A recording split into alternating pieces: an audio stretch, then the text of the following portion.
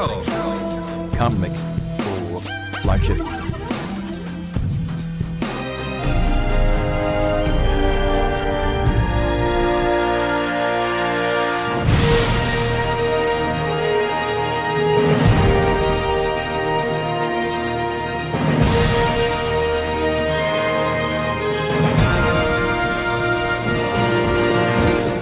Hey everybody, welcome to Comic Book Logic, and once again I am your host Joe, and with me as always is Kevin. Hello. Today we are talking about the Marvel movie Thor. Oh. Yeah, we don't want to give too much away there, but we actually just sat through a watch together of the 2011 movie Thor. My official review is just an exasperated sigh. That's all it is. There's no words. We had I had just watched Thor recently, and my opinion still holds up of the movie Thor, and that It's Thorable. Sorry. All right. I had to get it out of the way. I got it out of the way. This episode of the podcast will be nothing but Thor puns. You know, and it's funny because we had watched Iron Man 2, and in my mind Iron Man 2 was terrible, but upon the rewatch I really enjoyed it. Not as bad as we remembered. Now Thor I was never really honestly worse than I remembered. Exactly. I was never a big fan of Thor, but now that I had watched it, I'm like, yep, it's just as bad as I remember it to be. Pretty awful. Now, I had a bad movie experience watching Thor in the theater. God, it's so hard to say. It's gonna be so hard saying Thor and everything else. Just say the Thorder. The movie Thorder. I had seen it in the theater, and it was really bad sound in the theater. I don't know what was wrong with it, but the sound had like this weird electronic reverb with it, and I just remember leaving it with a bad experience. And upon watching it, I don't think it was the sound that I had a bad experience with. I think it was the movie Thor. But aside from that, let's do our normal beginning of the movie. What do you know about the comic book character Thor? What did you know about Thor before you went into this movie? So obviously I knew a bit about the actual Norse mythology character of Thor. I knew a bit about Thor, Odin, Fenrir, Asgard, and so on. Ragnarok, and all of those words that people know.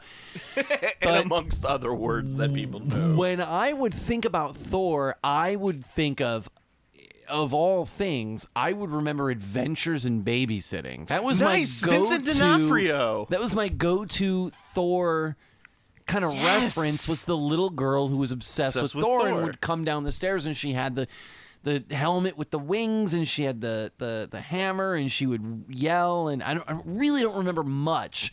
In fact, it wasn't even until not that long ago I thought that was, I didn't know what that was from. I just had that memory of like a little girl obsessed with Thor. And I didn't know like if it was from a TV show or what. I mean, I think it was my wife was like, oh, this from Adventures in Babysitting. I was like, that's right. So that's honestly it. Yeah, no, that works. I mean, I think she was even like, if I can remember correctly, she was painting like old Jack Kirby versions of Thor in that movie. Yeah. But Thor... And that girl grew up to be Renee Russo, who would play Thor's mother, Thorina, in the movie. She wasn't named, so I assumed she was Thorina. Yeah, Vincent D'Onofrio played Thor in Adventures in Babysitting, along with Anthony Rapp, who played the older brother in that movie as well. I think it was Elizabeth Shue was the babysitter. I'm not 100% sure on that. I'm not going to look it up right now because there's no reason for me to look up Adventures in Babysitting when we're talking about the movie Thor. I'm going to do it while you talk. You do that, Thor. Okay, so Thor debuted in 1962 in a Journey into Mystery number 83. Thor was originally conceived as a character very similar to the movie where he was exiled from Asgard by his father, Odin, and forced to live on Earth as the crippled doctor, Dr. Donald Blake, who during a hiking expedition in Scandinavia comes across a cave and the hammer of Thor, and whenever he lifts up the hammer, he becomes Thor, and it's like I think it's a cane. As he's walking around as the crippled Dr. Donald Blake, he hits it on the ground, he becomes Thor, and he can fight bad guys. Then he becomes Thor. He becomes. Was he like always? He's Thor, always. or It's was weird it one of because those things. He's lost his memory. Yeah, he's always Typical. He's always Thor, but in order to interact in the human world, he appears as the crippled Dr. Donald Blake. Oh, he's crippled. Yes. Oh. Now, because he walks with a cane, and the cane is actually his hammer in disguise. Metaphors. And so you also have in the movie you have his sort of pseudo love interest Jane. What's her full name? It's like, where do you even start? Because there's as we were talking about, Jane Foster. There's 12 characters in this movie, and it's like, who do you start dealing with first? We'll go into that a little bit. But it's Jane Foster. Just came to me. Jane Foster is played by Natalie Portman in this movie, but in the comic book version, Jane Foster was actually a nurse who worked with Dr. Donald Blake and was also his love interest. So it was kind of this weird, very soapy, very General Hospital, very Days of Our Lives, thing. And of course, across. Just think of like Joey on Friends, like I get to play Dr. Donald Blake or what Dr. Drake Ramore. Drake Ramore. Jesus, It turns out my character this week finds out he's Thor. He's a Norse god. Who knew?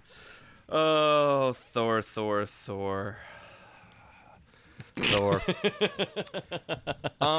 Would you say that this movie is the thorn in your side? It kind of is, just because of All right, second one. Got it out of the way. Yes. We're going to try to front load this podcast with the as Thor many puns. Thor puns. That way we get them out of the way like a Band-Aid, and then we can move on to the insightful wisdom that we always have to offer.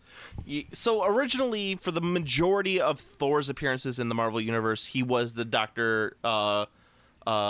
Blake, and that must have made for really interesting reading, by the way, of comic books. It's just a crippled doctor who becomes the Thor. Further adventures of Dr. Kane walking around. However, and later, as Thor became later and later evolved in the series, he was just Thor, and he would pose more and more as a doctor in the real life to get along with the human world.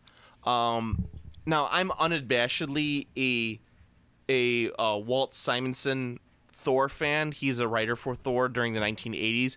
Some of my favorite comic book writing of all time was his run on Thor, and I get made fun of a lot amongst comic book people, people I know who read comic books, because they're like, why do you like Thor so much? I'm like, it's really good. You have to read this. And I throw these, and they're like, it's not really that good, Joe. Just stop. Yeah.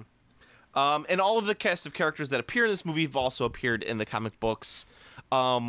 More than the Greek mythology, because you have the Warriors 3 with the Asian warrior who really didn't appear in Norse mythology, so to speak, and the Cary Elwes character who was Gimli, son of Glóin. And Gimli, son of Glóin.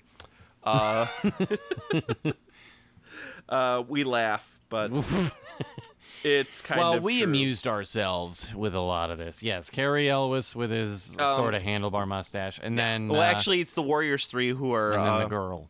Heimdall, Volstagg, and Hogun, along with Lady Sif, who is also in the comic books as well. Everything. So the Warriors 3 and a girl. And a girl. The Warriors 3 and a girl. I believe that's actually Zooey Deschanel's new band's name. The nice thing about the movie Thor is that it's actually fairly true to the vision of the designs of Jack Kirby, who was one of the original creators of Thor, along with Stan Lee. It's got this very Kirby-verse feel to it, which is very angular, straight lines that are sharp edges, a lot of heavy shadows and things like that. Yeah. Over-designed is kind of what it is. Yeah, if we can say one great thing about this movie, I do agree that I thought that the look of Asgard was, aside from some silly fantasy stuff where it had to be like, some of the buildings are floating, just to make it, as if it wasn't obvious enough that we're looking at some sort of alien world or some sort of parallel universe or something.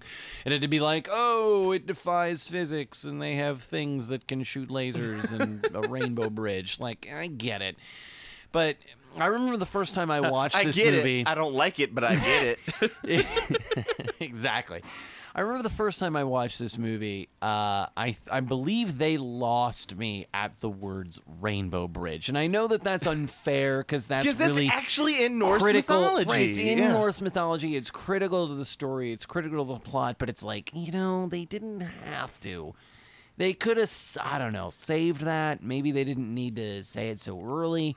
You'd be okay with it if there was a Zeppelin song where it was called like Across the Rainbow Bridge. I would be. I would be if there was a whole if Zeppelin was as into Thor and Norse mythology as they are into Tolkien. I could buy this. I probably would have a much different review. I'd be like, it's like watching Led Zeppelin's 5th album, By the Hammer of Thor.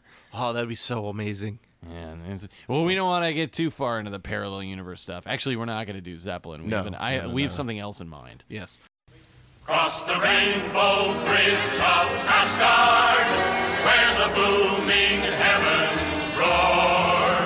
You'll behold in breathless wonder the god of thunder, mighty Thor. All right, so we're going to go through our little recap of the movie Thor here. Yeah. And Thor, before you start, Thor already had, from my perspective, someone like me, who as we talked about earlier, doesn't really know anything about Thor as a comic book character, although second tier probably is generous, I think, as far as I'm concerned. By the time when this movie came out, Thor was almost stacked third against it. So I'm already rolling my eyes of like, why am I watching a Thor movie? Yeah, it's like Thor. You are right. It's probably generous saying he was second tier. He was probably like third tier at this point, even fourth for most part. So the movie starts off with 3 characters in the New Mexico desert. Now, it's not just one character in the New Mexico desert. It's 3 characters. It's 3 separate, apparently distinct characters. Yeah. You have Jane Foster, as played by the somehow has nerd credit inimitable. Inimitable. Natalie Portman. Natalie Portman. Who I believe this was pre-Black Swan? Same year. That would have been 2011 as well. Okay. Mm-hmm. No, I'm sorry. I believe that was 2010. This is the year after. So post Black Swan. Post Swan. Definitely post Swan. Post Swan. Post Garden State. Natalie Portman. Yeah. With her assistant Darcy Lewis, played by the inimitable. Kat Dennings. Kat Dennings. And Eric Selvig, Dr. Eric Selvig, as played by Stellan Skarsgård, the great Norwegian actor. And can any listeners... Scandinavian actor. I don't know if he's Norwegian or not, but... And can any listeners go ahead and dial in the 1-800 number on the bottom of your screen if you can explain to me why we needed 3 distinct characters to play. You got the wise, sort of fatherly, experienced doctor character who, of course, doesn't actually know anything. He has to look up Norse mythology from a kid's book in the library. And then you had Natalie Portman's character, who was so smart. She built all of this stuff herself while she drove around in her Winnebago, and she didn't know what was going on.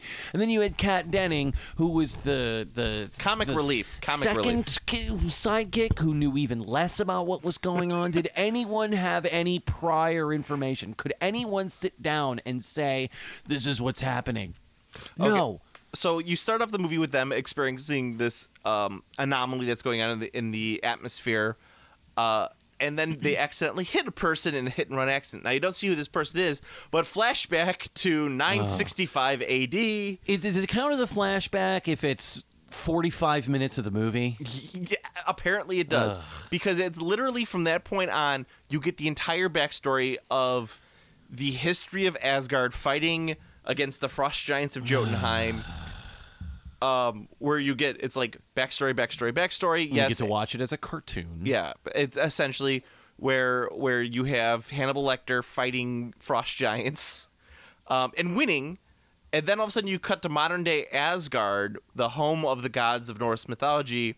Yeah, where I think the most shocking thing of all is the fact that you learn that the people who worship the Norse gods were right. Sure, this is a pretty big. This has big theological implications. I mean, I wonder, what our three human characters from the beginning of this dumb movie did with themselves. I mean, did they just start suddenly It would be worshiping Odin now that they know he exists? It would be hysterical if all of a sudden, like in the middle of Asgard, right after they show the victory against the Jotunheim, you see Odin who's like, "Thank you for the fight, Jesus," and you see Jesus with like a big spear, like he's part of like the Norse mythology. All of a sudden, you're like, "Oh my God, they really went in a crazy direction here." I'm not sure how all those lines got crossed, but here we are. So then you get to a scene where Muhammad was there, but they couldn't show him. No, they couldn't show him at all. No. Oh, great. Now we're going to get killed. You have Thor, the son of Odin, about to ascend to the throne of Asgard. You see them as little kids. You see a little Thor and a little Loki. And as I said, I think that wasn't really a little Loki. I think that was Tom Hiddleston CGI'd to be a little kid. But you have Thor about to become the king of Asgard. But as he's about to, in the middle of Odin's speech, Odin stops and he looks and he goes, "Oh, there's frost giants around here. This sounds like some frost giants just got into I crown you king of frost giants." Oh, no, there's frost giants hanging around in the room with the blue thing. Yeah, apparently the frost giants are after the blue thing, which is, I believe it's the sacred celestial MacGuffin. Yeah. That's by the great MacGuffins of Thor. By the great MacGuffins of Thor. So they go down to the Odin Vault to fight the frost giants, and luckily a big robot destroys them. But Thor's angry. Thor wants to go fight the frost giants. Yeah. So Thor goes to the cartoon world and fights the frost giants. He almost walks away, but the frost giant calls him a big vagina. I believe that's the term he uses. Yeah, something like that. Yeah, I think, and so they have pussy. So they fight the giant frost giant. They fight the frost giants in an epic battle, and an epic cartoon battle. There was a lot of jumping around. The hammer was thrown. There is so much kicking in this movie. Thor does kick a surprising amount, and it's not even just like kick like with one leg. He has to jump up and kick with both legs multiple times in this movie. Right. Then he falls down, but then he has to get up, and then he has to kick, and it seems like way more trouble than it's worth. So much kicking. But of course, at the end, they're waiting for the giant portal to take them back to Asgard, as guarded by Luther from the BBC show, also Stringer Bell, and the replacement manager from The Office. Yes. Most famous role. Odin shows up on his multi-legged horse Sleipnir and saves the day and takes Thor back. But he punishes Thor. He's like, blah, blah, blah, blah, blah. Like they get in this big shouting match. Where Thor's like, "You're not my real dad." It turns out that Thor grew up about like you'd expect from finding out from his all-powerful godfather that he's the next in line to be an all-powerful god. He grew up to be a douchebag. Yeah. Star quarterback. Always got laid. Yeah. First picked for everything. Got whatever he wants. Got whatever theme birthday party he wanted. He got the Power Rangers party. They actually got the Pink Ranger to show up. Well, it's not Pink that hard. Ranger gave him a handy. It's the usual. It was the whole thing. So he gets banished. That was to in a cut scene. Yeah. That was a deleted scene. He gets banished to Midgard, also known as Earth, as well as his hammer. He gets stripped of all of his fancy armor and his cape and his big hat, which everyone in Asgard has big hats. The bigger the helmets, the more powerful you are. Yeah. Look upon my helmet. Look upon it in despair. So he gets banished to Earth, where lo and behold, we're back to the beginning of the movie, where not just Earth, New Mexico, of all places. He's gonna go to the Georgia O'Keeffe Museum afterwards. Maybe the Robert Oppenheimer Nuclear Museum. I've been there. It's actually pretty cool. Well, there you go. See? Good things. But yeah, and so he lands, and then his hammer mysteriously lands like I don't know. And like 50 feet away from 50 him. I feet mean, away it's from it's right over there. I mean, if you had waited 5 seconds, it would have been right over there.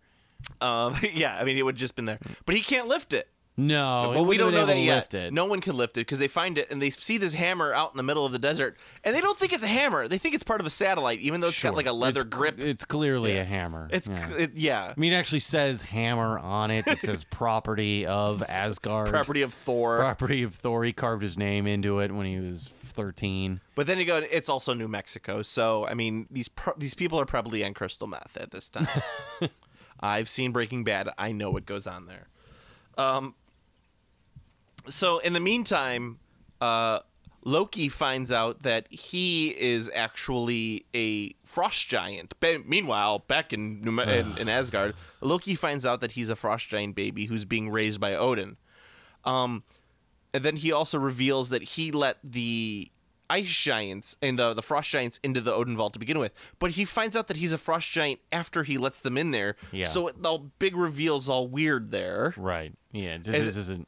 And then he and Odin get into a screaming match where he's like, "You're not my real father!" And then Odin has an Odin heart attack and goes into Odin sleep, which is, as explained to Kevin, is an actual thing from the comics where Odin's like, "Odin sleep!" And he we just didn't goes to realize sleep. though that Odin sleep was heart attack induced, but it is. He had a heart apparently. attack induced Odin sleep. So Loki, as being the only other son of Odin, becomes the king of Asgard because that's what you get when you follow a monarchy, a heretical monarchy. Yeah. That's their own damn fault, in my opinion. Mm-hmm. And then, so Thor, being in New Mexico, has this Crocodile Dundee moment of learning that, like, oh, this strange way. What are these coffee mugs? Oh, coffee! I will smash it. I demand a horse. That's my way of ordering another. Yeah, and that lasts for all of about 5 minutes. Which, And then after that, he's surprisingly acclimated to Earth. I can use a pen now. I know all of your things. I'm not perplexed in the least by automobiles. I think he just watched Jane Foster in a cutscene, had him watch Crocodile Dundee, and he's like, "Oh, this is very similar to my experience." This is a far better movie than the one I'm in. So they find out that the hammer is also in New Mexico desert, and as yokels are trying to pull up the hammer, S.H.I.E.L.D. shows up, and Clark Gregg shows up, and he's like, I'm Major Coulson from S.H.I.E.L.D. I don't know why I sound like Gary Shandling in this scene right now. So S.H.I.E.L.D. sets up an entire base around the hammer. Thor breaks in, of course, through a lot of kicking. Yeah, or more kicking. Tries to pick up the hammer. Tries to pick up a hammer, and he can't. In the meantime, you get this And great... then he says, "Why? Why, And then he gets Father? arrested. Father, why have you forsaken me? And somewhere in the background, lurking, is Hawkeye. is Jeremy Renner. Yeah. Jeremy Hawkeye Renner.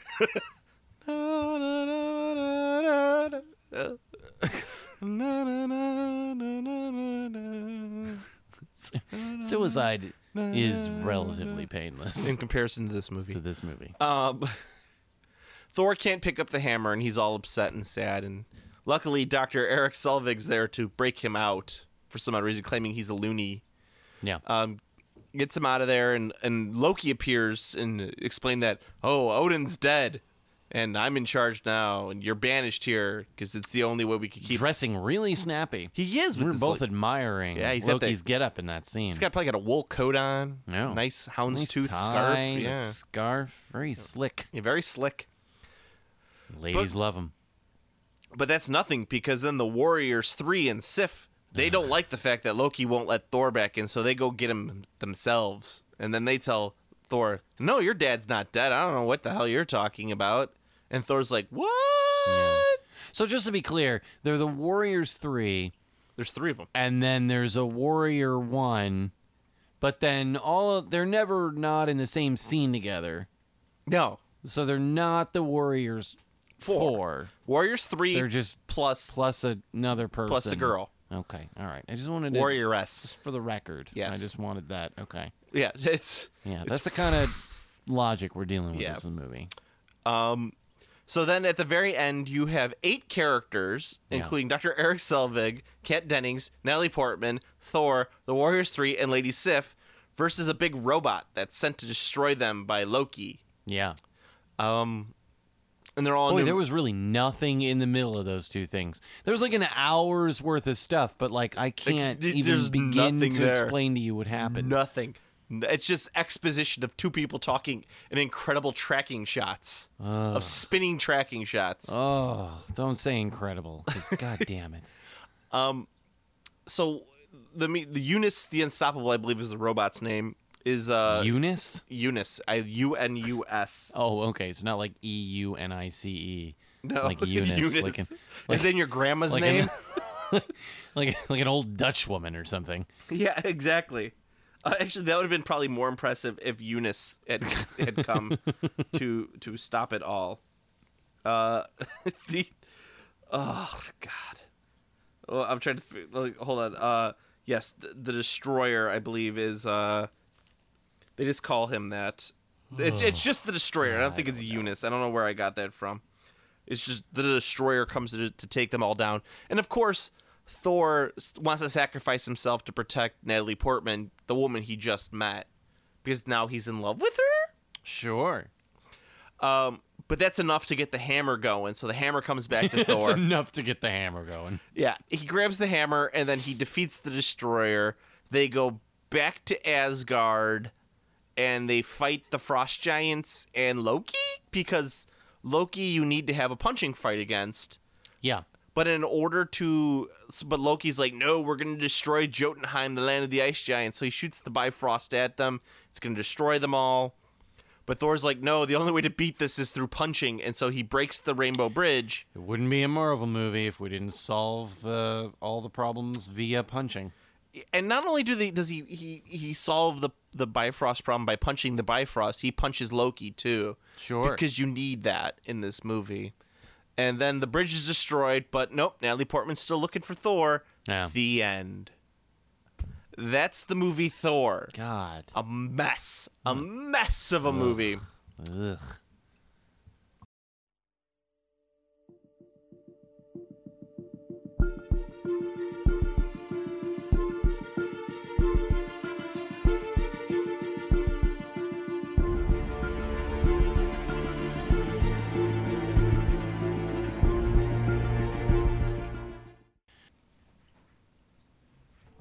All right, so the movie was originally designed, and Thor was one of those movies that was sold very early, and when Marvel was trying to make money out of its bankruptcy. It was first developed to be a movie. It was started to be developed in 1991 by Sam Raimi, the guy who would later go on to do Spider-Man in such an amazing way. I mean, I don't know how Sam Raimi Thor would have looked in 1991, which I believe was even pre-Army of Darkness Sam Raimi. Yeah, I think that was 92. Yeah. Yeah, I mean, and it was pretty much one of those development hell movies. And I know one of the directors who was attached to direct it was Matthew Vaughn, who later went on to do a couple X-Men movies, as well as he did X-Men First Class, and he also did the most recent Kingsman, I believe Matthew Vaughn did. Oh, okay. Yeah. Yeah. So it would have had a lot of close-ups and a lot kicking. Of crazy. Well, it did. The movie did have a lot of more kicking, than but he also did Kick-Ass. I know that. A lot of he's adapted a lot of comic book movies, and it probably would have been okay. But I mean, that was back in 2000. What's the notes? 2006 was originally only when 5 years before it came out. Yeah, ultimately. and then it was designed for 2010 release. In 2008, that's when, of all directors, Kenneth Branagh was attached to the movie and started directing it. Kenneth Branagh's A Midsummer's Night's Thor. I had calling it Julius C. Thor. How many Shakespeare Thor puns can we make? Asgard, you like it? I don't know. Asgard, There's probably better. It's okay. We'll figure it out. Yeah. We'll spend most. Now that we've gotten our Thor puns out of the way, we can come up with Shakespearean Thor puns. Shakespeare. That's the next level. All right. So this movie was one of those ones that was always initially designed, and since one of the things that was very interesting about Thor is Thor was right after Iron Man is one of those what was considered to be at the time a second-tier Marvel character, because you got to figure the big Marvel characters were already taken up by other studios at this point. You got to remember Fantastic Four, Spider-Man, and the X-Men, X-Men. were already all taken, and Thor was though originally when initially introduced in the 1960s, he was the original member of the Avengers. He was a big character. Thor was a major Marvel character, and now all of a sudden he's the second-tier character. And he was probably never going to be a movie until the fact that Marvel had to create these movies without their top-tier characters. So all of a sudden they put this out there, and with the success of Iron Man and the semi-success of Hulk, they're like, okay, we're going to go through with this. We're going to put these characters out. So that leads us to the 2011 release of the movie Thor. Yeah.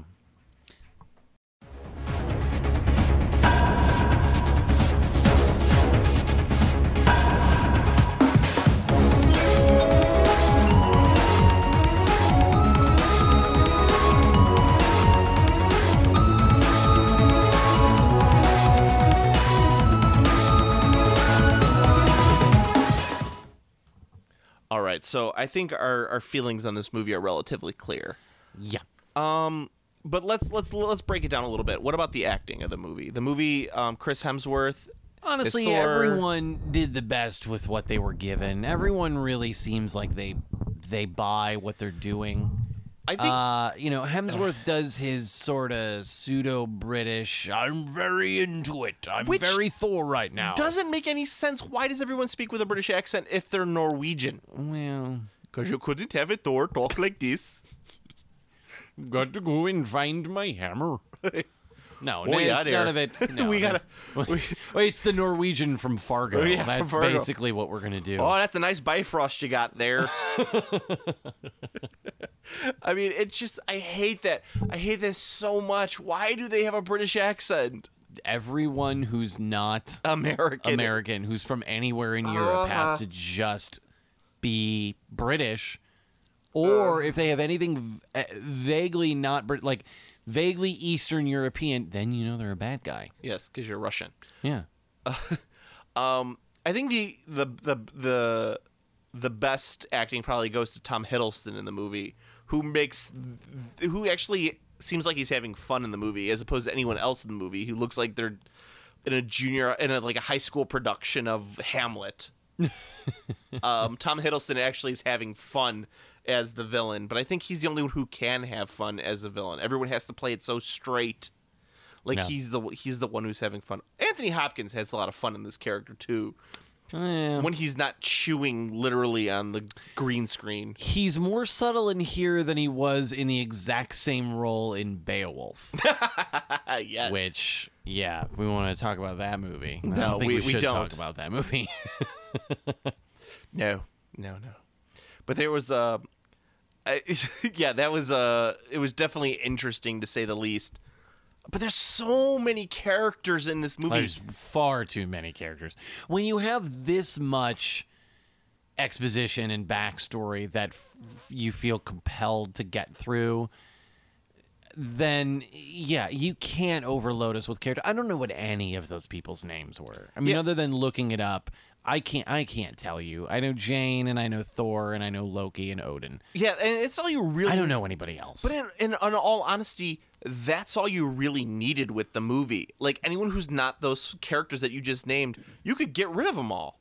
You didn't need Thor's. You didn't need Thor's mom. You didn't need the Warriors 3. You didn't need who didn't Sif. even get a line until the last 10 minutes of the movie? Renee Russo. Renee Russo. Renee cashing a paycheck. Russo. Yeah.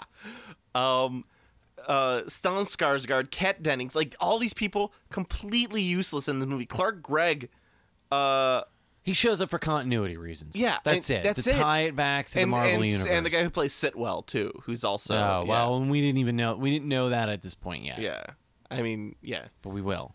We will. Spoilers. And that's the thing is, like, you didn't need any of these extra characters in there. They are literally, and the problem is they're played like they're so important characters. You can't have 20 characters in this movie. No. It's And it's not that they're bad. The characters are all played fairly well. They're all like, oh, that's the fat guy. Oh, that guy's the charismatic guy. That's the Asian guy. That's the woman. That's.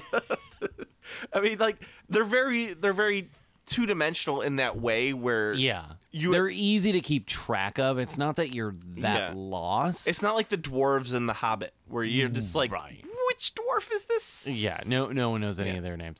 No, you're right, but it's you're trying to watch this movie and you're trying to understand why you should care about any of these characters, and then the movie ends and you find out that I didn't need to care about any of them. It's like the ending of the movie should have a line that just Anthony Hopkins going, and none of the characters ever mattered. Oh my God, that movie's almost 2 hours long. It is. I'm sorry, I just had to look, and it just boggles my mind how it's an hour 55.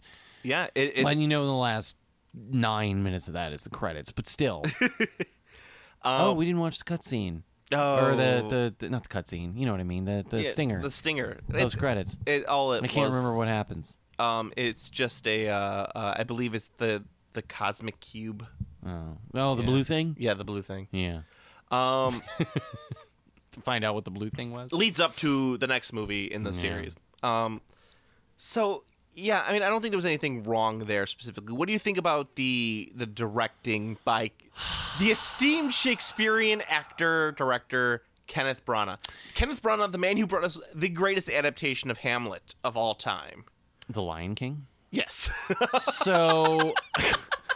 Thank you.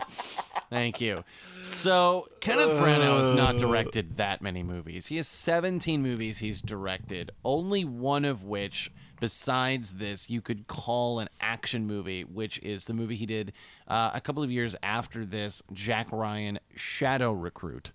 Yeah, and which I had just watched on Netflix. Not that good. He's not an action director, so I'm trying to imagine what led up to them offering him this. I honestly think, in my opinion, the reason he got this was because they wanted to go a Shakespearean route. They wanted to have this idea of a brother betrayed, like the next in line, right? king, a prince in line, yeah. and then something he gets betrayed, and then by he's Loki, fallen, and he has to try to, and there's a love story. I see the relevance and I see the appeal and how he tried to do that, but you can speak to this a lot too, because we were talking about this a bit as we were watching this movie, that so much of the Asgard stuff probably should not have been in this movie. I think focusing it on who's this guy, not to make it a mystery because it's very obvious that it's Thor, but to be mysterious about why is Thor on Earth? Who are these characters? Why is this happening? What is it that he has to do? And you could have told some of that via flashbacks, which I think, as lazy as flashbacks can be, it's not quite voiceover lazy, but it's it can be lazy. But I think someone could have done a good thing with that, and someone who had a little bit of better handle on sort of an action adventure movie, we could have done something really exciting with it instead of just this. He tried to make it a Shakespearean drama, but all of those are tragedies. Yeah, and so the only way for it to end, for that to have made sense, would have been for Thor literally to sacrifice himself, and he tries to, but of course he doesn't have to, and then he ends up winning. Yeah. And ta-da, you get the hammer, and then he fights the robot for 2 seconds, and he's dead, and that's it. And that's all he needed to do was just say some nice things, and then take me instead, and then he gets punched, and then he gets the hammer, and then he punches the robot, and he's dead. That's it. Yeah, part of the problem is that it's on two fronts. I think some of the best Marvel movies that not only have we seen but we will see comes from writer-directors. Like Kenneth Branagh didn't write this movie. It was written by 3 screenwriters who had written parts of the script over multiple years, cobbled together from probably the Sam Raimi, the Matthew Vaughn scripts, and so on and so forth. Taken from several comic books, probably J. Michael Straczynski, who they credit as having story by. From several different story arcs. They mushed it all together, and they tried to get this going from there. I also think that Kenneth Branagh, and we've seen from a lot of his non-Shakespeare movies, he's not a great director when he, for example, Hamlet. Why is this Hamlet so good?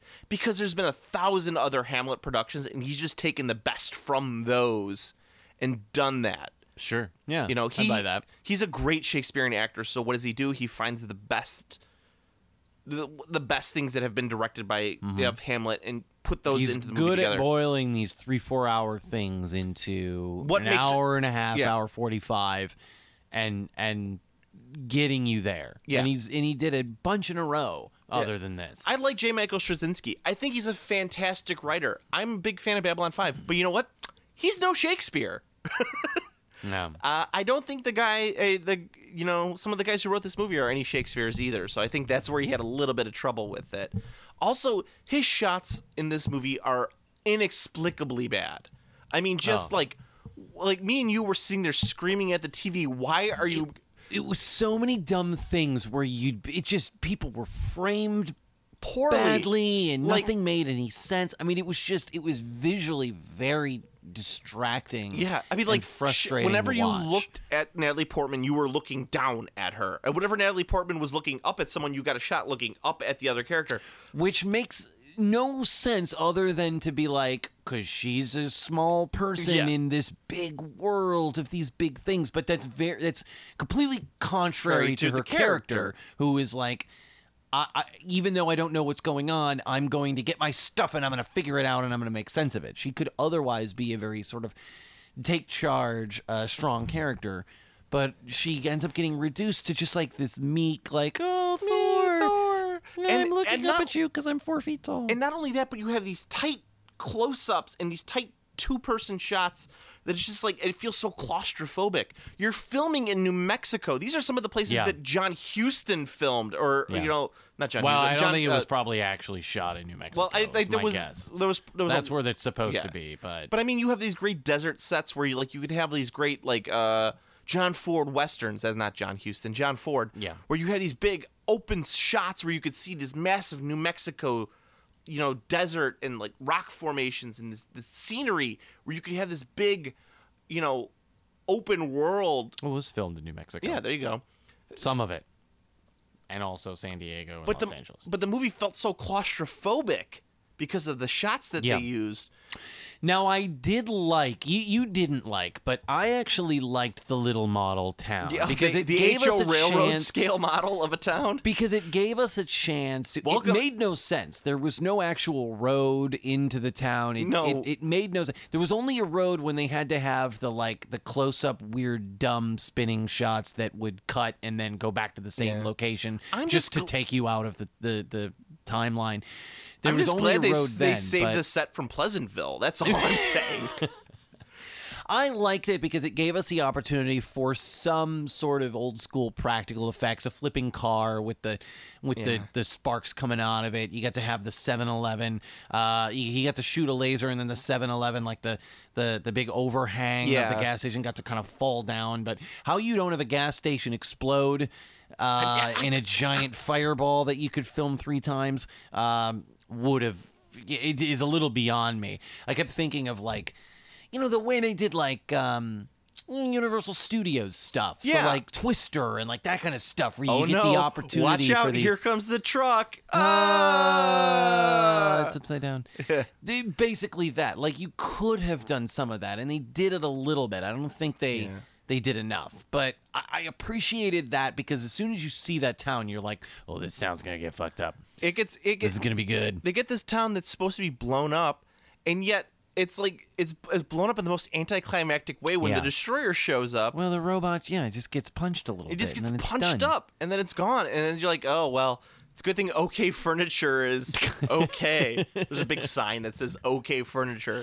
We were coming up with slogans for it throughout the entire movie where it was like, when you don't need great furniture, an OK will do. Would have made more sense if it was filmed in Oklahoma. Yeah, exactly. And it's just like this little model town, and you could tell it's so fake. At least, and a good comparison to this would be in the movie Man of Steel, where they blow up Plano, Illinois, and they actually filmed it in Plano, and they blew up part of Plano, which actually helped improve the value of Plano, Illinois. Like, why couldn't they find a real town in New Mexico, like outside of Albuquerque, and blow that up instead? I can't. It's so. Once again, it's just one of those inexplicable choices. But I liked it because Iron Man had so much. You're right in the middle of a very sort of busy urban area. Yeah. And the Marvel movies so far that we've seen have been pretty good about, and we'll get to one that isn't, but they've been pretty good about small-scale destruction, which is very contrary to a lot of what's currently going on and what was going on at the time in summer big budget, Hollywood action movies. You have to blow up Washington D.C. or London or something, and you just have Big Ben crashing into the ocean. There has to be this whole big thing. I'd like it if Big Ben did crash to the ocean because it's so far from the ocean. Because it's so far from the ocean. That's why they smashed it, yeah. and it would right, exactly. Right, in the Statue of Liberty, has to fall and crash into Big Ben and knock it over. So and then aliens have to blow up the Eiffel Tower. Every movie has every time the Eiffel Tower is going to blow up. But I liked that it was very small scale, and I feel like that's what they were kind of going for. But what was the parallel between Asgard, this big alien world, and then how do you miss the alien landscapes of New Mexico to sort of parallel that? There was no obvious, that's why he would land in New Mexico, or you brought up North Dakota, which also would have been fine. Like somewhere sort of expansive and alien and no empty. Real civilization and empty. Yeah. Exactly. That would have made sense. It was just all missed opportunities. Well, it's not even that, but it's just that they didn't use any of that to their advantage. That's the problem. It's like you have the massive Asgard, use New Mexico. Yeah. Use that. And that's what I'm saying, the John Ford, massive western landscape, you don't use it. Right. What's the point? There wasn't a single shot of anyone who was, just minuscule in a shot of just everything was just enormous, this tight, claustrophobic, two-person George Lucas style shot. Yeah. You're just like, It would just drive me nuts from just a filmmaking perspective of and obviously I'm not a filmmaker, but I mean, but we watch enough movies. I could aspire to be, but I mean, we understand a little bit about what is fun to watch and what's good and what's I've taken a class at one point in my life. And there's so many scenes, but the one that I think drove me the most batty was the one where they're getting ready to they're all getting ready to fight the robot, and they're kind of standing in sort of the middle of this intersection. There's a stop sign there. Very very Magnificent Seven. And and it's everybody. It's the 27 people that are going to fight the robot. Yeah. And you've got the camera is sort of circling them, and it starts to circle them. It starts at this one point and it circles them, and they're doing a decent job at first of framing where as it's sweeping to the left, Hemsworth steps to the left and starts talking to the characters over on the left. So you're following the characters' faces, but then it's behind them, and then it doesn't really make sense because your eye line is thrown. And then what does it do? Instead of circling all the way back around, it cuts right back to the place it started, but now they're facing the other direction. And then we cut back to the robot. Oh my God. Well, I think another one that drives me crazy, and me and you had talked about this, is at the very, very end of the movie, you have Natalie Portman, Kat Dennings, the three of them. And yep. It's almost this silhouetted Seven Samurai-esque shot of the three of them from the back. It's looking up at them, and it's front lit, so you only see their shadows in the There's background. A triangle, and she's the tallest, even though that doesn't make any sense. And you see Kat Dennings walk away. She walks away and then, into her silhouette. And then you're like, okay. And then all of a sudden they just cut to a front shot of Natalie Portman, and then they cut back to that shot, and then Eric walks away. And you're just like, why are you ruining this with these multiple shots? There were so many edits that didn't need to be edits, and I just wonder how much of that was just out of necessity. Things weren't just character mistakes, just acting issues. You know, just in weird... watching Shadow Recruit, no, normally in a situation like this, I wouldn't probably blame Branagh. I'd probably say like it's either the editor or it's studio pressure.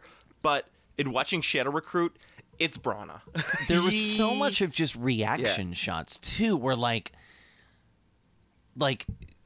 in the scene with Coulson and Thor, where Thor is sitting there and Coulson's interrogating him, and we have a shot of Thor while Coulson's asking a question, and then we have a shot of Coulson while Thor's responding, and I'm like, why can we not see anyone's?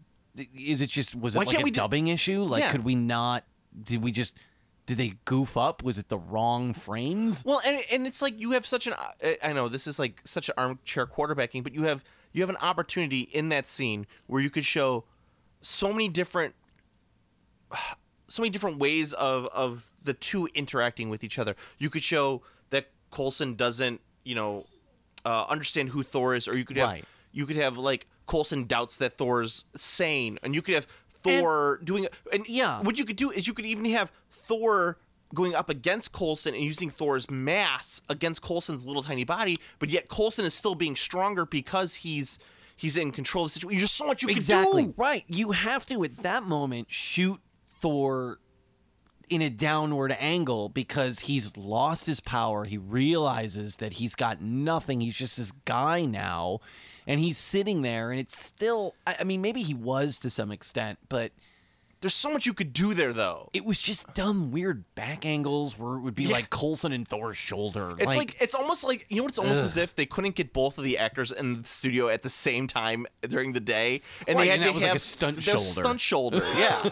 And it was like a stunt Coulson. It's like, oh, it was just, that's the level of frustration we had watching this movie, because we're watching these movies not just because they're fun, silly comic book movies, but we want to kind of appreciate them aesthetically on some level as film, as works of art. And that's this one you just can't. And that's what's so frustrating is like coming off of Iron Man 2, which was extremely a lot of fun. In comparison, this one could have been so much more, but it's just so overloaded. All right, I think that would take us to our next section. Hold on.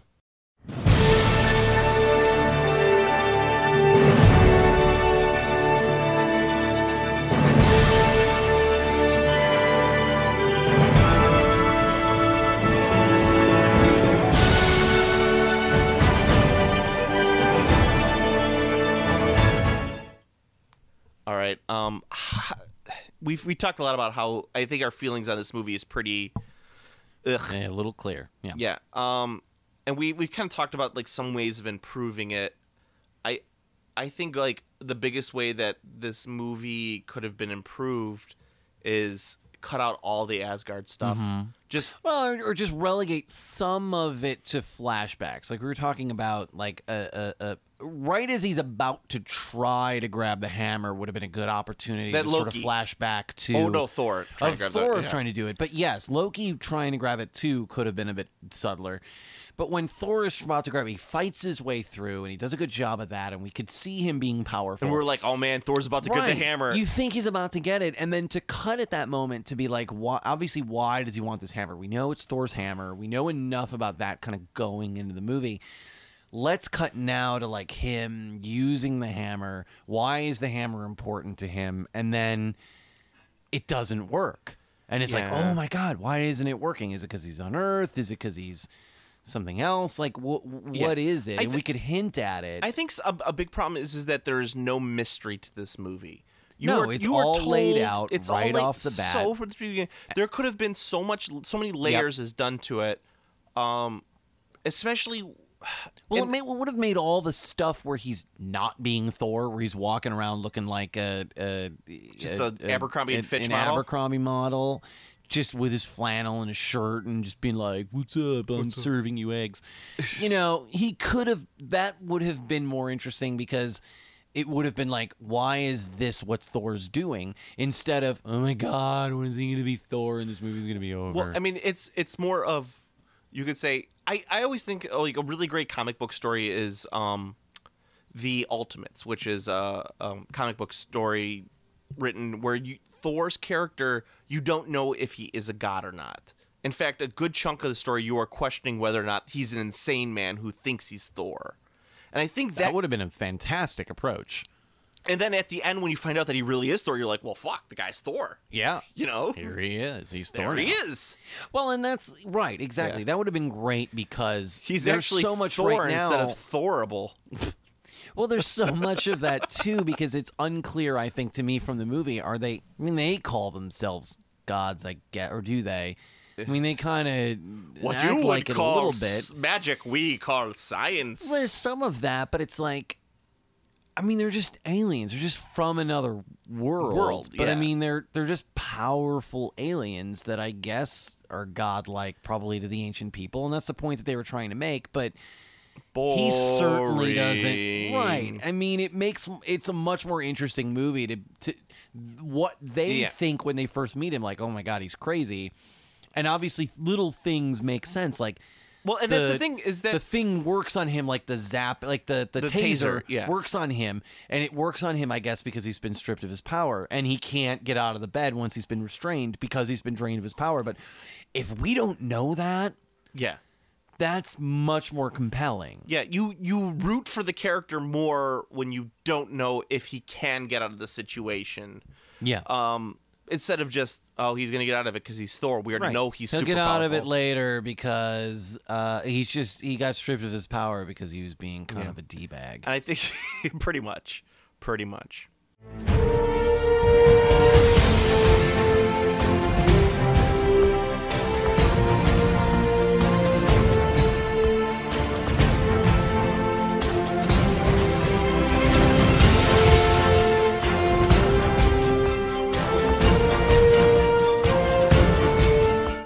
So, how do you feel about this fitting into the Marvel Universe as all? I feel this was one of the first movies as opposed to... Well, I mean, there's only 3 before it. I mean, you have Iron Man, Hulk, and Iron Man 2, where... Like, does this fit into the Marvel Universe that they are building at this point? Thor, I remember when I actually saw... Originally, I saw Avengers before I saw either of Thor or Captain America, which we'll watch next.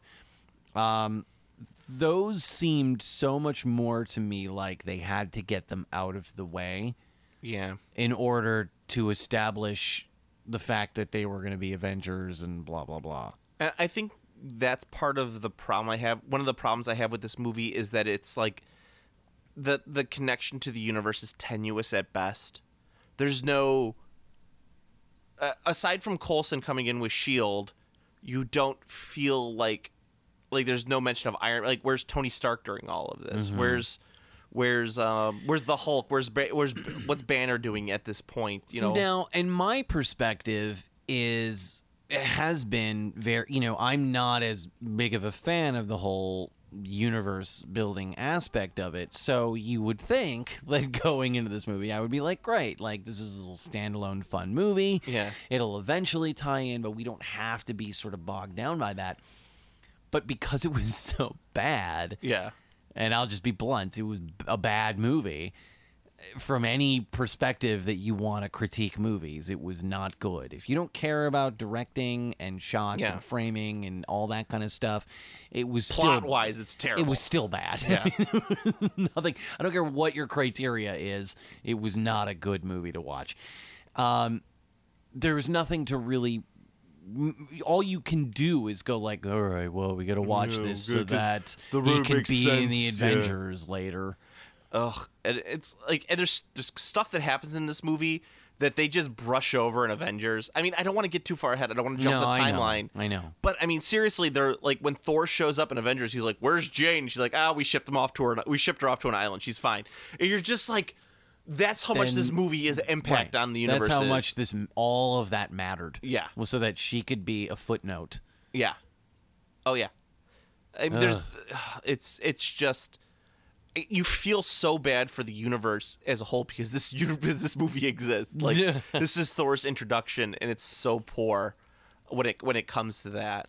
I don't know, and once again I say as I start off, I'm a guy who loves Thor. I love Thor as a character. If anyone's going to be sympathetic and generous to this movie, it's going to be you. Yeah, and Even you are not swayed. I am more generous to The Incredible Hulk than I am this movie. Wow. I think The Incredible Hulk is a masterpiece in comparison, like the writing and directing of Incredible Hulk as compared to this movie.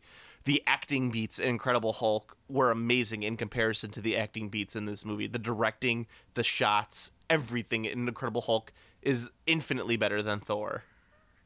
Wow. Now, maybe that might just be because I had a few beers in me while I'm watching this and I'm screaming at the screen.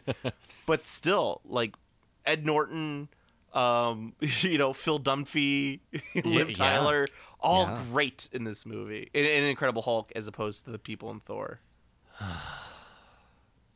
And there's enough people in Thor that you think they could make up for it. There's like 40 people in Thor. There's 40 people. It's just you had two Ignore my worlds that didn't really connect.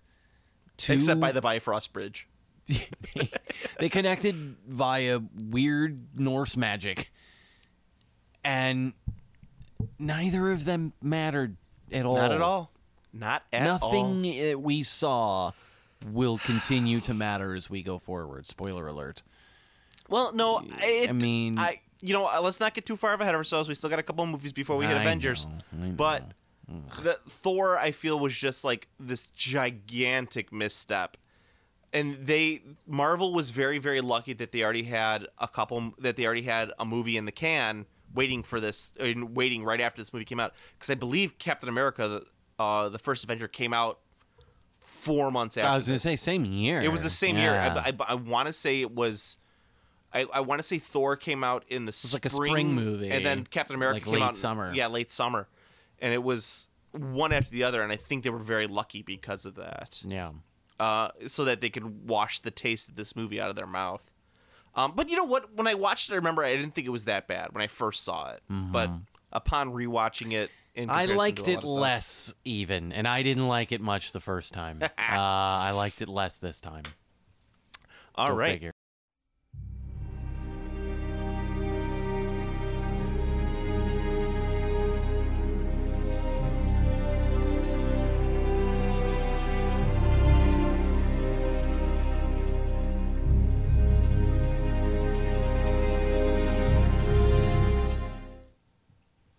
All right, so that leads us up to our final segment where we place the movie Thor. We recast the movie Thor in a different time frame.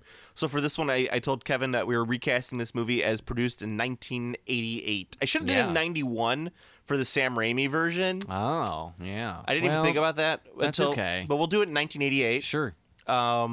So let's start off with the main character of Thor. Who is your Thor in 1988? I'm going to let you go first because I have not had a lot of time to think about this. You told me like 10 minutes into the movie, so...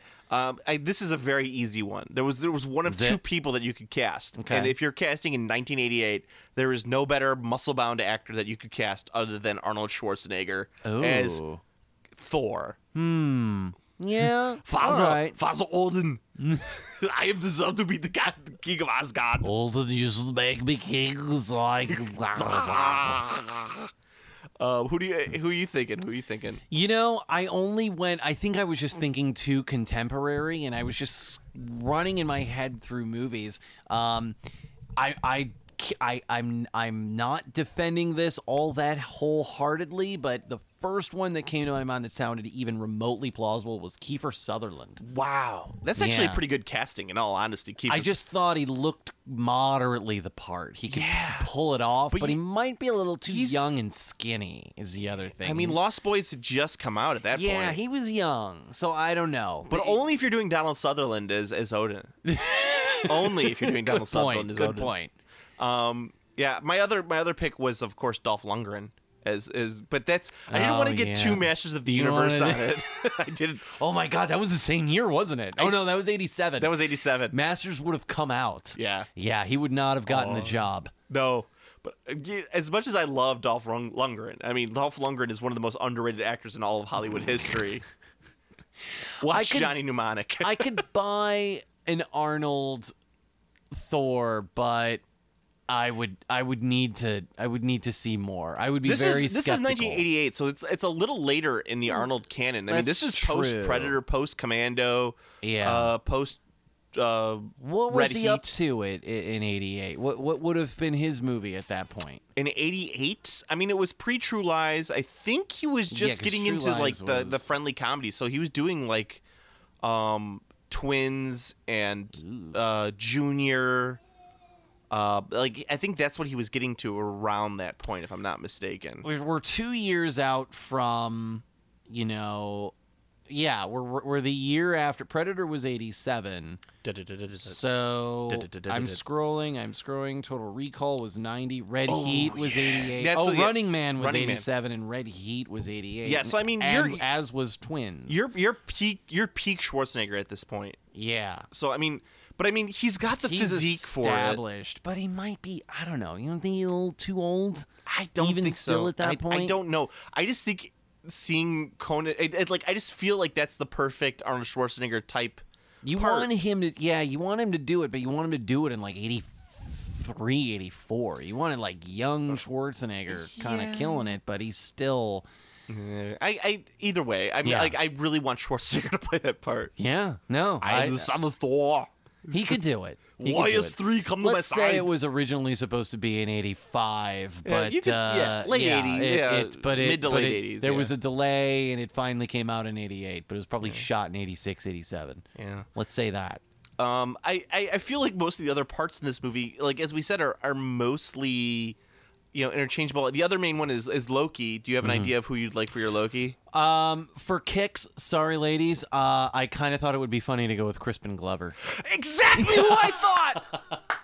Exactly. It took us 4 podcasts, but we finally picked the same person for Yes! something. Oh my God, yes. Crispin Glover, 100%. He was the late '80s Hiddleston. He's still my Hiddleston in a lot of ways. I mean, Back to the Future, 1985. Yeah. It's just Not much else, but hey, creepy Crispin Glover. yeah.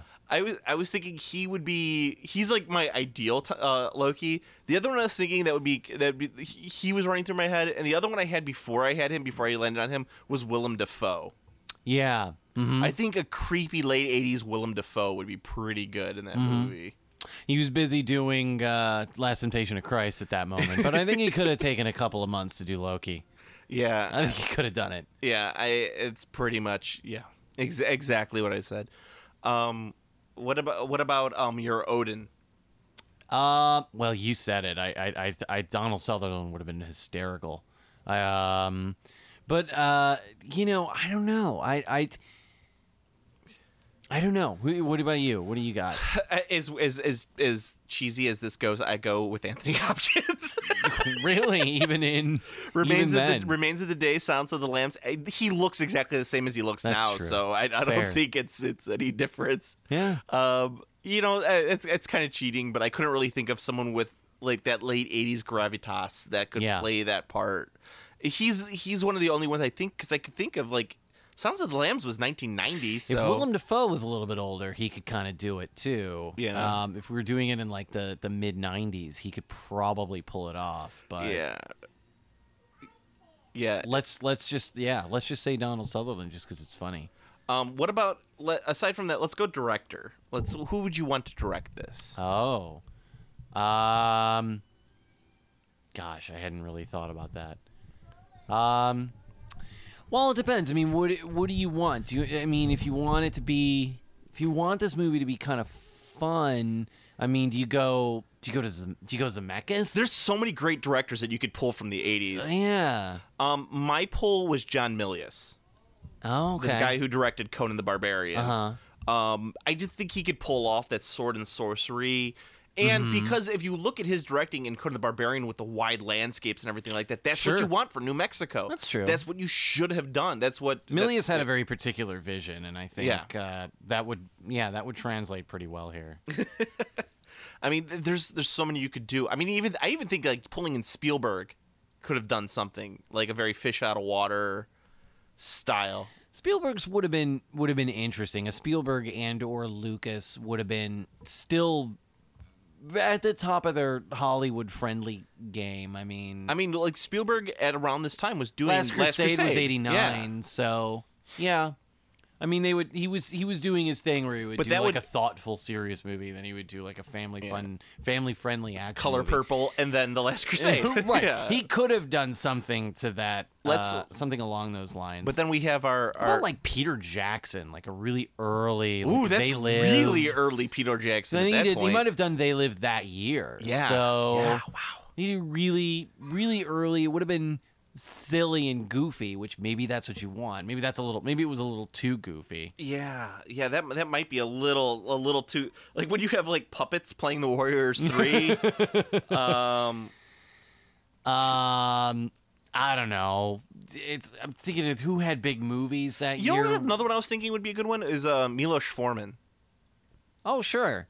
Yeah, Yeah, I mean, he was in his grandiose. He had an Oscar. Yeah. he had He he won was a for- couple years out of an Oscar for that one. or if you want to get really crazy, how about some Roman Polanski? Polanski, Tim Burton. Ooh, Tim Burton's Tim Thor. Burton's Thor. Late 80s Tim Burton Thor. Bum, bum, bum, bum, bum, bum, That would ruin our bum, soundtrack, Rainbow I think. Bridge. That's true. We really want. You know what? I'm going to go with my first choice. I'm going to say Zemeckis with Queen as the soundtrack. Actually, no. I think Milius with the Queen soundtrack would kill it. That would make heavy metal fans just Well, that's what we were saying. Like throughout the entire wet thing, themselves with we glee. were saying like we need a Queen soundtrack like Flash, Flash Gordon, Gordon. where you need to bring in like Brian Blessed and Timothy Dalton as part of the Warriors 3, and maybe make Jackie Chan the token I want Asian these Warriors big, 3 guy. crazy, these big like established British actors to do all the silly stuff. Thor. Ah. He's from Asgard. Savior of the Marvel Universe. Savior of the Marvel Universe.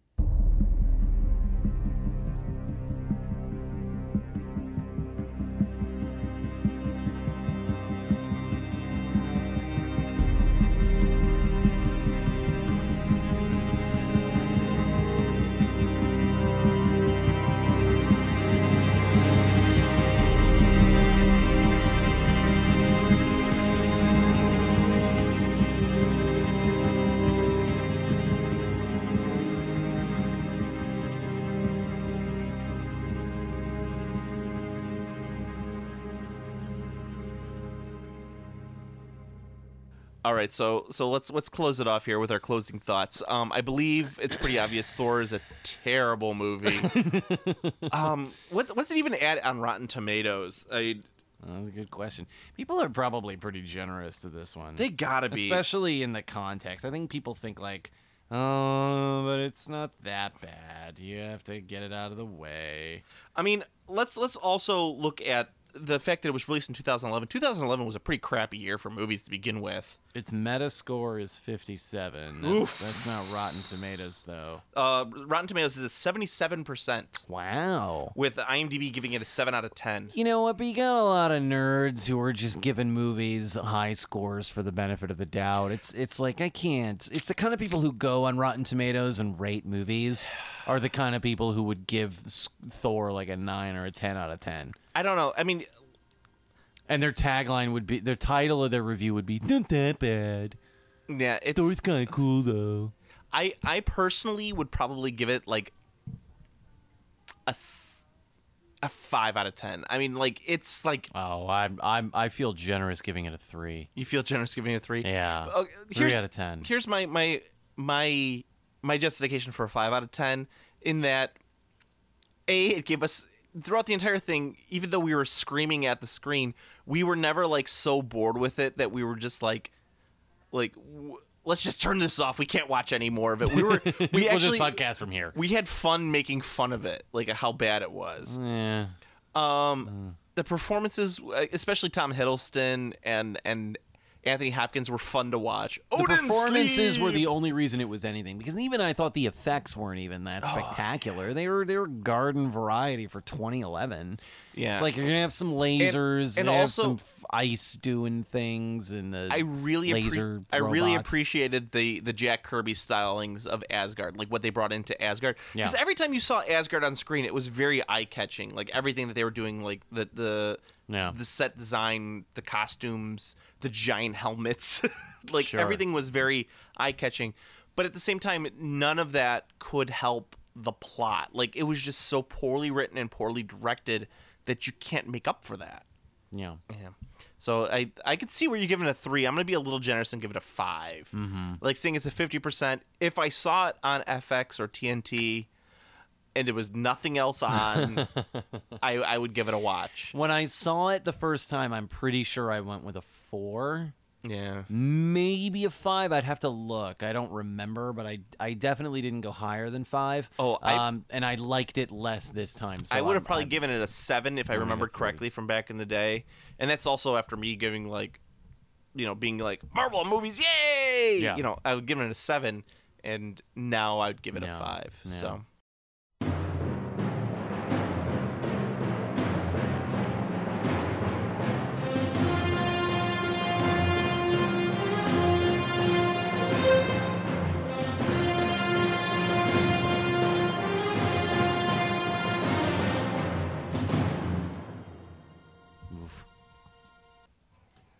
All right, so next up on our agenda, we have Captain America. Captain America. the Yeah. original Avenger. The first Avenger. I don't care. Going with the original. We I'm very excited about this movie. I just like to give a preview that it is directed by a man who directed one of my all-time favorite movies, The Rocketeer. So And it's got that great vibe. it's got got Rocketeer vibe. So go to planetarbitrary.com for all your Planet Arbitrary needs. You could follow me on Twitter at Planet Arbitrary. You could follow Kevin at K White says SAYS. You could like the Planet Arbitrary Facebook page. You could actually, if you are planning on going to the C2E2 for the comic book convention, you can buy your tickets at planetarbitrary.com. Ooh. Yes. Let's do that. You can also like, comment, and subscribe to the Planet Arbitrary podcast, this and Play On, the video game podcast on iTunes. That would help us out a lot. And also, you can like, comment, and subscribe to Game Classy, my other podcast, where we talk about tabletop gaming. Yes, this is the 4th podcast in the series. We're going to be doing this until we hit the end of the Marvel Universe. We're also going to be doing some other outside comic book movies. Hopefully soon we'll cover something that will take the taste of Thor out of our mouths. So Kevin, until next week. You're not my real father. Comic for Flagship.